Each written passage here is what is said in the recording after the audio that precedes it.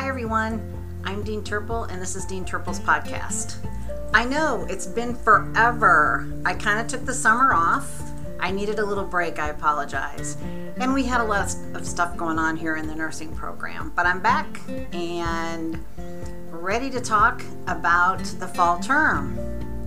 So you have a week between today and next Friday. Today is August 12th, 2022, and classes start next Friday. So of course you want to enjoy some of that time off. Do something that makes you happy. Take a little mental break. But you also want to infuse into this time some preparation for your fall term. So, I've been recommending, and hopefully if you follow the Instagram, which I changed to Dr. Turple from Dean Turple because of some policies in the college that are coming up. So, if you saw in there, I am holding 2 sessions next week on Monday at 7 p.m. and Thursday at, I think, 3 p.m. Zoom sessions. They're either or, they're exactly the same. They'll be exactly the same, except for obviously anybody's input on how to talk to your nursing professors. When I communicate with the advisors, it seems like that's one of the issues that keeps coming up is nursing students, what they call problems with their faculty. So let's see if we can hit some of those off. Let's start with some different modes of communication and see where we get. So those are going on next week. The other things I really encourage you to do are practice math between now and then. You don't have to sit with your math book for 5 hours a day. You have to sit with your math book for 10 to 15 minutes a day. If you do 10 to 15 minutes every day, starting today and through a week from Sunday and then Monday, the 21st or whatever that is, you will, through Sunday the 21st into Monday the 22nd of August, you'll be prepared on Tuesday the 23rd when you have to take your math exam and clinical. So work on math. You have the pink book, right? Your math book that you used for your MTB 1370. Pull out that book. Don't look at the answers you put in there. Look at some of the practice problems. Do 5 problems a day. It'll take you 15 minutes and then you're done and you can move on. We'll be starting some workshops, hopefully for anatomy and physiology coming up before the terms start. But for this time, I'm encouraging all of you to please study your anatomy and physiology. That's one of the things that the nursing faculty say really puts them behind and their students behind, is that they have to spend so much time going over anatomy and reviewing anatomy and physiology that it turns out to not just be a review, it turns out to be actual teaching time, and it's really takes away from learning what you need to learn to take care of patients.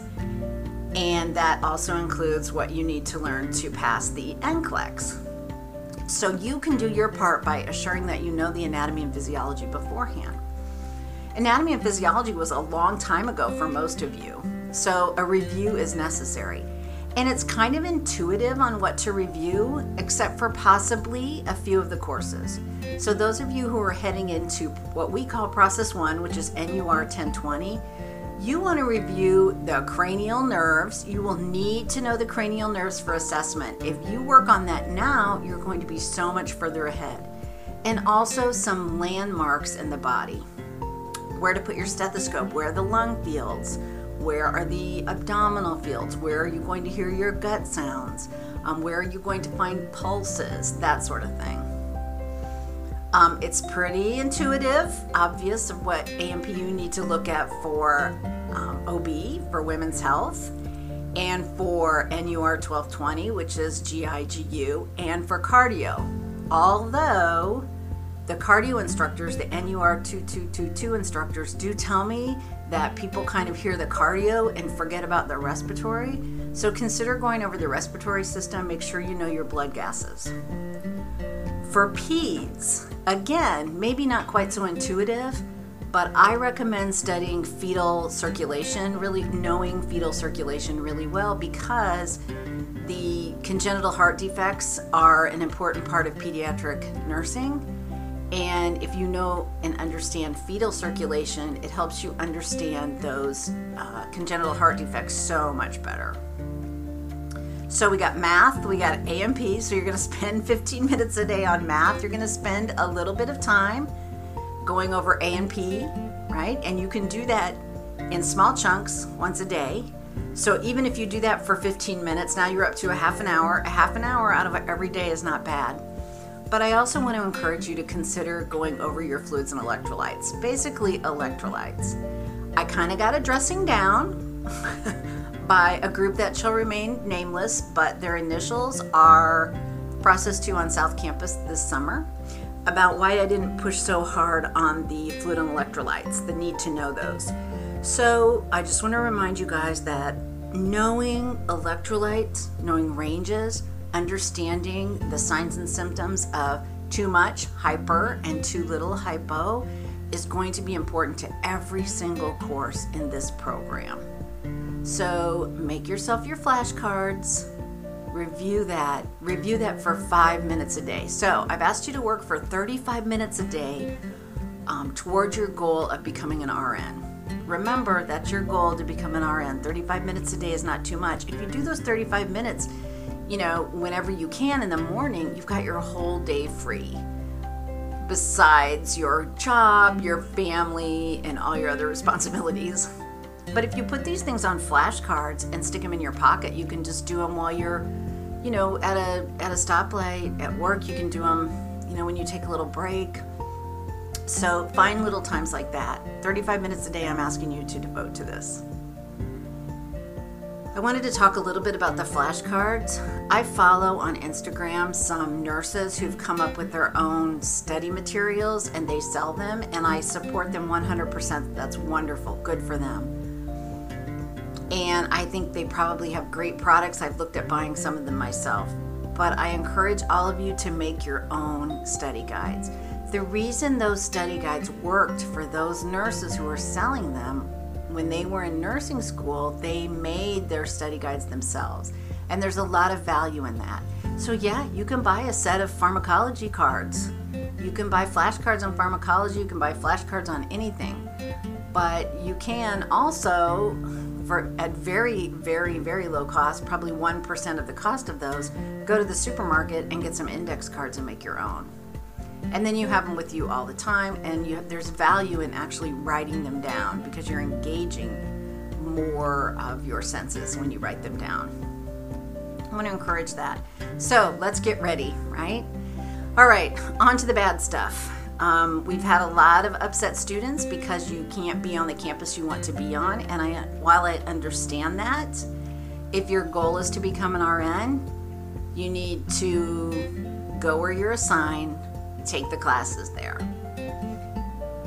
All of the faculty work together. They may have tiny little differences in the way they deliver information, but they all work together. They provide the same kind of tests. Maybe a few questions are different here or there, but they always provide the same kind of tests. When you're assigned a faculty member, remember, all you need to do is learn from that faculty member. You're not here to be their best friend. They're not here to be your best friend. You don't have to like them, and we're going to talk about that in the How to Talk to Your Professor sessions next week. But you are here to learn, and you're going to be assigned to them. We have a tragic shortness of faculty, just tragic. We're working on it. We are bringing in new faculty. We have some processes in place that will allow us to attract some new faculty now.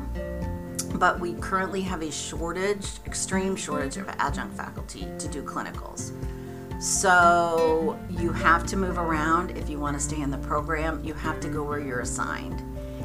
We are very clear about that in the Nursing Student Handbook, where it says an associate dean may need to move you to another campus based on availability of clinical spots and nursing program seats. So keep that in mind. Get with the Seahawk Outreach Services, get with your advisor if you have transportation problems for getting to that campus, true transportation problems. But know that right now we have an extreme shortage, and we're doing everything we can to get everybody through the program, and sometimes that means moving around. and you see it as, oh, I got an email or I got notification that I have to go to another campus for class. What you don't know is the hours and hours that have gone on behind the scenes to try and get everybody arranged. So, try and be cognizant of that. We are trying to be understanding of your needs, but right now, this is the environment that we're in. I think that's about it. I've talked long enough for a podcast today. We will be in more touch. I hope to see a lot of you next week at my sessions on how to talk to professors. I would really love it if some of you who feel like you're really good at talking to professors and really good at getting the information you need when you need extra help from professors, I hope you'll show up and give us some of your hints and helps. I suspect that some faculty will be there. I suspect that some other people will be there, maybe some of your advisors. So I'm really excited to host all of you via Zoom, and I'll see you there. We'll talk before class next week. Have a great week off. Remember to get the 35 minutes in.